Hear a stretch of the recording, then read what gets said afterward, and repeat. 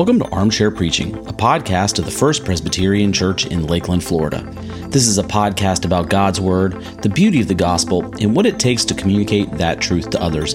I'm your host, Pastor Zach McGowan, and we're glad to be back in the armchairs with Pastor John and Pastor Rebecca as we discuss this week's messages entitled Monumental God. We hope you enjoy the conversation.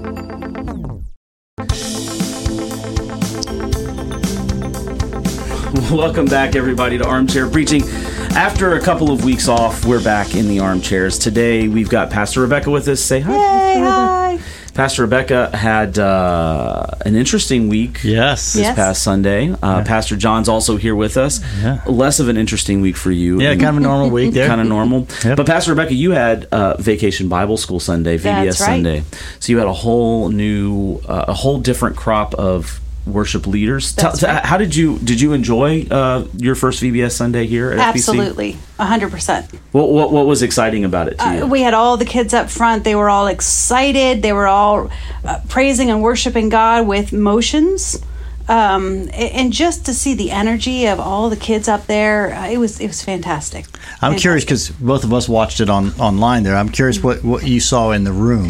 When you were looking out in the room, or you were in the room, and what you saw in the room, how was the crowd, the parents and the grandparents? I was in the front row, and I was too busy looking ahead. Yeah. But I know that a lot of the parents moved to the front row as well because they had their cameras out, and they were wanting to videotape, and so there was a lot of excitement. Yeah. A lot of excitement. I'm very sorry I missed VBS Sunday. I love VBS Sunday. Mm-hmm. It's one of my favorite Sundays of the year. The just to see the kids leading worship, stuff that they've learned all week long, kind of coming to a head. I mean, you probably had 20 or 30 kids leading worship, maybe somewhere, maybe a little bit more than that. I thought there was maybe 200. Yeah, it feels like that. We had 240 during the week, and then you had that portion in there. I just always love it, and you always do see the parents and you see families that don't have church homes. They show up, and so it's a lot of fun. Yes. And how did you feel preaching following something like that? It was just so much fun the whole way through. It was exciting that the kids stayed. They didn't leave during the service to go to the children's program. They stayed, and they just joined in. I think they enjoyed it. And you knew that was coming, so how did that affect your preparation for that? I know you and I talked a little bit about it because you were asking, you had never seen one, so some ideas. So I just kind of went off, okay, the theme was monumental. This is what they went over. This is what we're going to cover. It's going to be a recap for the kids, and it's going to be a lesson for all the adults. Yeah. And then I throw a puppet show at the end of the sermon, so it goes right along with the whole His love is monumental, His power is monumental. Yeah. And John, you've done special services obviously with more kids, sometimes youth Sundays, things like that. How do you approach those different types of Sundays where you have a different worship style or different worship leaders? Maybe it's kids, maybe it's teenagers, maybe it's missionaries or whatever. How do you approach those weeks? Well, probably the one theme that in all those that you just described is that you stay flexible, and because you flexible and you understand there's some unpredictability to the moment. You don't know what's going to happen. We were just out talking to Libby a little while ago, and she said her grandson was just the one going wild up on the stage there. So you just sort of plan for those things to be a part of the day. Obviously the other thing you think about in situations like that, especially when you mentioned missionaries coming in or guest speakers coming in. We had Greg Ogden a week ago, and you don't know. I mean, you give them the parameters of what the service is going to be like, but you just don't know whether they're the type that are used to 45-minute sermons, and we're 25-minute sermons, and you don't really know what's going to happen, so you have to stay flexible in that as well. Yeah, and that affects your preparation time. That affects kind of, not being rigid in what you've prepared and what the outlook is. But I thought I always enjoy. I get nervous about the special Sundays because of the flexibility issue. I think they're harder in that sense because there's going to be different, and you're thinking your way through you're navigating through the changes, the different things that are happening that day. in the moment, so you as opposed to knowing exactly what's going to happen. Yeah, and I think all three of us share an affinity for planning and making sure we know what's going to happen next. So you have to get into that different headspace, especially when you're dealing with kids, right? When you're dealing with children or someone that you don't really know very well, you really are like, this could go way off the rails, and how to thinking through, okay, if this happens, then what? And then just also reminding ourselves that this isn't really our worship service, right? I mean, this is exactly is God's moment, and God is not at all surprised about what's going to happen. In fact, as you point out, John, and in both messages, God is in control. He is not, even in those moments where we feel, especially when we feel out of control, which is probably exactly where God wants us sometimes. I know there's a bonus episode with Greg Odgen coming up here, but what didn't get said in that interview with Greg was that a week ago when Greg was here, which is another one of these special Sundays, we did an unusual work that day, and so from the preaching point of view, from the armchair preaching perspective, the classic service was the one that was felt that day, because we had, fortunately, Marsha Jones brought up a list of hymns. She said, sing this one. And then if he's not there yet, sing this one. If he's not there yet, sing this one. She had 4 hymns, and we were on hymn number 3. Oh, wow. And I said, okay, now we're sit down, everybody, and we're gonna pray for a little while. So I took in some, and while I'm walking down the aisle, I was like, man, I literally were going to be doing the puppet show thing myself in the middle of all this. And in the, part of you goes, I hope everybody is good spirited about this, and they're good about this, and maybe a few won't be, but I think most people get exactly what you just said. It's like God's going to do what God's going to do in this, and it turned out to be just a great moment for us to have someone else come in and say, this is what it means to be a disciple of Jesus Christ. Yeah, absolutely. Well, and this week coming up in Vine, at least, we're dealing with another kind of nuance, which is we're dealing with structural changes in the room. Yeah. And so for the next several weeks, we're going to be dealing with that. So there's a lot of flexibility going into the space and how we organize the service and who's doing what, where, and lighting and all this. Yes, everybody listening to this right now who go to Vine on a regular basis, be very flexible over the next 2 weeks, because and if you're not, go to Classic. Yeah. There's plenty of room in the sanctuary. Classic. Plenty of room in the sanctuary. Yeah. But anyway, this week you were touching on the theme of the monumental God. Rebecca really dived into the Joseph story from Genesis, which is what the kids were really getting into. Yes. John, you came out of Isaiah and then into the Acts into the Acts 4 passage, but really talking about the sovereignty of God, the love of God in the sovereignty of God. So I wonder, John, if you kind of just unpack, you talked in your message a little bit about why this was so important to you. You go back to your Peachtree days and things like that, but this particular idea of God's sovereign control, why is it so important for you to be able to communicate that with the wider congregation? Yeah. Well, I got goosebumps just hearing you just saying it again, because it's one of those kind of things that's so near and so dear, because I really got to it at the end. It's like, if God's not that, then what's the point? Yeah. And it's that stark of a concept for us to say, if God is not this sovereign, great, majestic, transcendent, beautiful, powerful, knowing, omniscient God, then he shouldn't be worshipped, and we shouldn't be doing anything that we're doing. It's just sort of misses the point. But because he is, it makes me feel like all the difficult parts of doing ministry in the Church of Jesus Christ is worth every bit of it. Not that I like every bit of the difficult parts, just know that it's worth it to have that kind of effort. So it was just, to answer your question, it's at such a deep and a visceral level of significance to me personally, and I'm in our tradition. I mean, as Presbyterians, I will say this, that I probably had a half a dozen people come up and said, I felt like I heard a Presbyterian sermon in a Presbyterian church today. And I said, well, you did, because that's very much so. Yeah, I guess we throw our weight behind this. It starts there. Yeah. What about you, Rebecca? You were tackling it from a different angle. Yes. Really dealing with the rise and fall of the Joseph story, but what was the significance behind that for you, beyond the Vacation Bible School and the kids had heard this story, but what was the significance of that for you as you're unpacking that? It goes a little bit hand in hand with the sovereignty of God. God's in control. God's on the throne. God loves us. I mean, it's it changes everything. I mean, that everything we do, we live and breathe in praise of God. I mean, it's just exciting. Well, and I think, and I think that the great thing about that Joseph story is you see this the sovereign hand of God when things are terrible. Yes. When things are terrible for Joseph, when things are terrible for the people going through famine, but God's hand is holding it the whole time. And the same thing is the case with that Acts chapter 4. I mean, you're talking about Peter and John who've just been tortured. I mean, we don't want to. They are tortured for the gospel, and yet they come out praising God, the sovereignty of God, and then proclaiming the hand of God was in every one of those details. The hand of God was there. Yeah.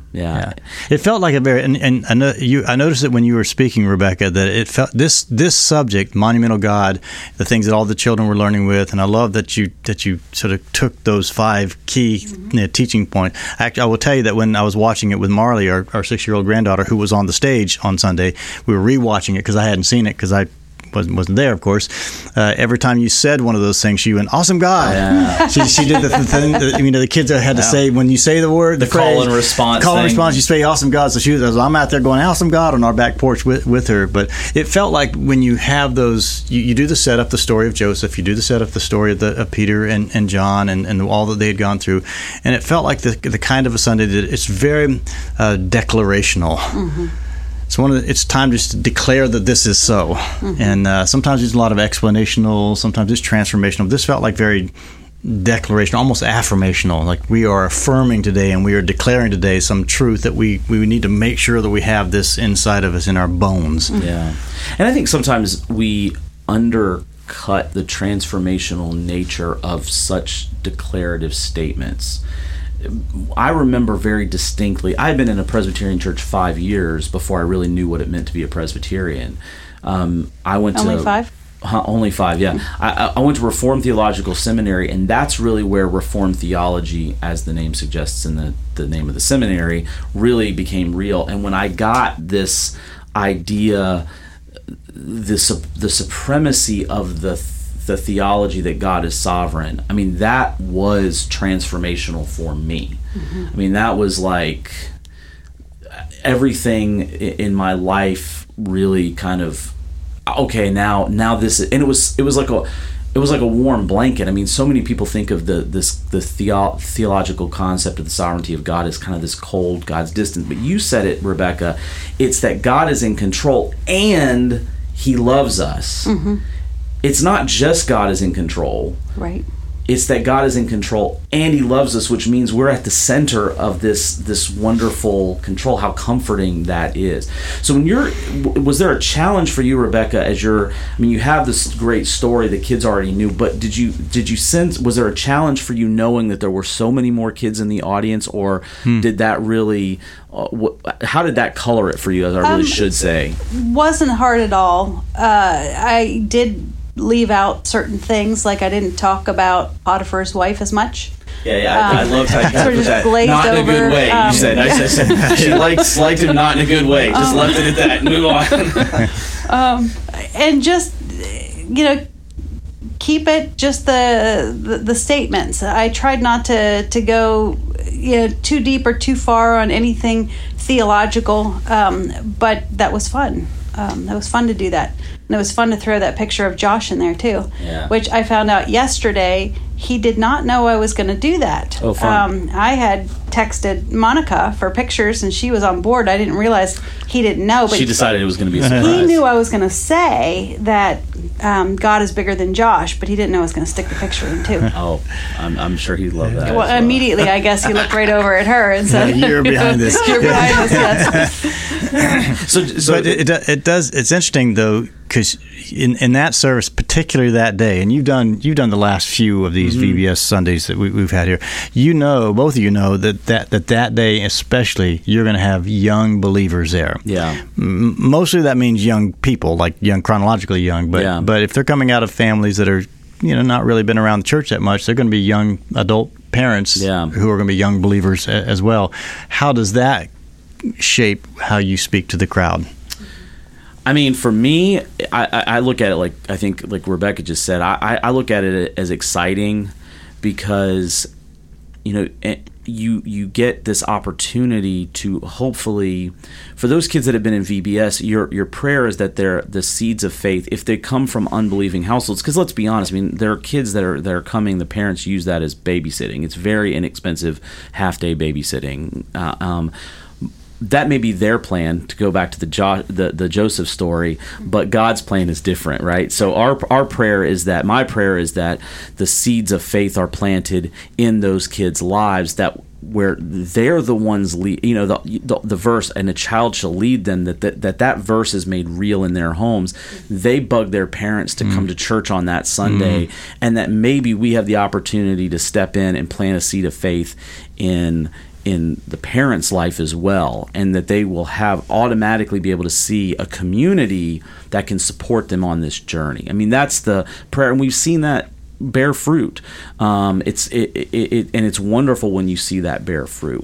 I can think of families that have come here after a VBS week, come to a VBS Sunday, and the Holy Spirit starts to do something in them to say, I need to make this a part of my life.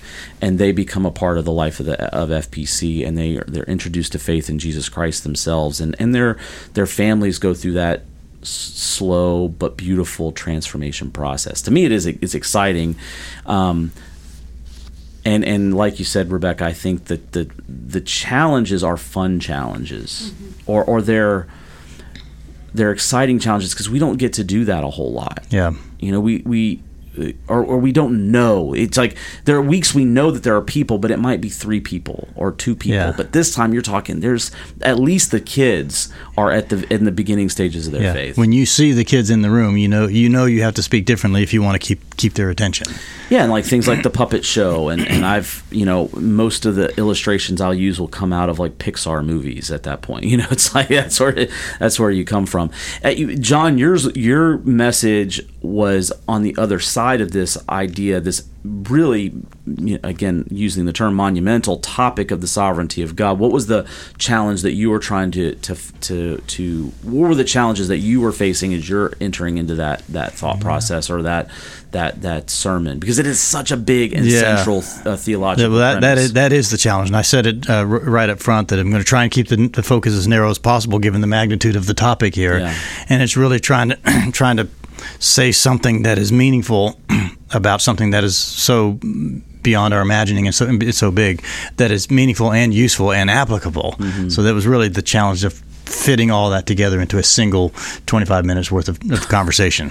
It feels cheap to even say it out loud just now. Yeah. It's just golly. Well, what's funny is, as I was listening to your sermon, I was thinking, I got volumes of books on my shelf and on my iPad that unpack what you're doing in 25 minutes.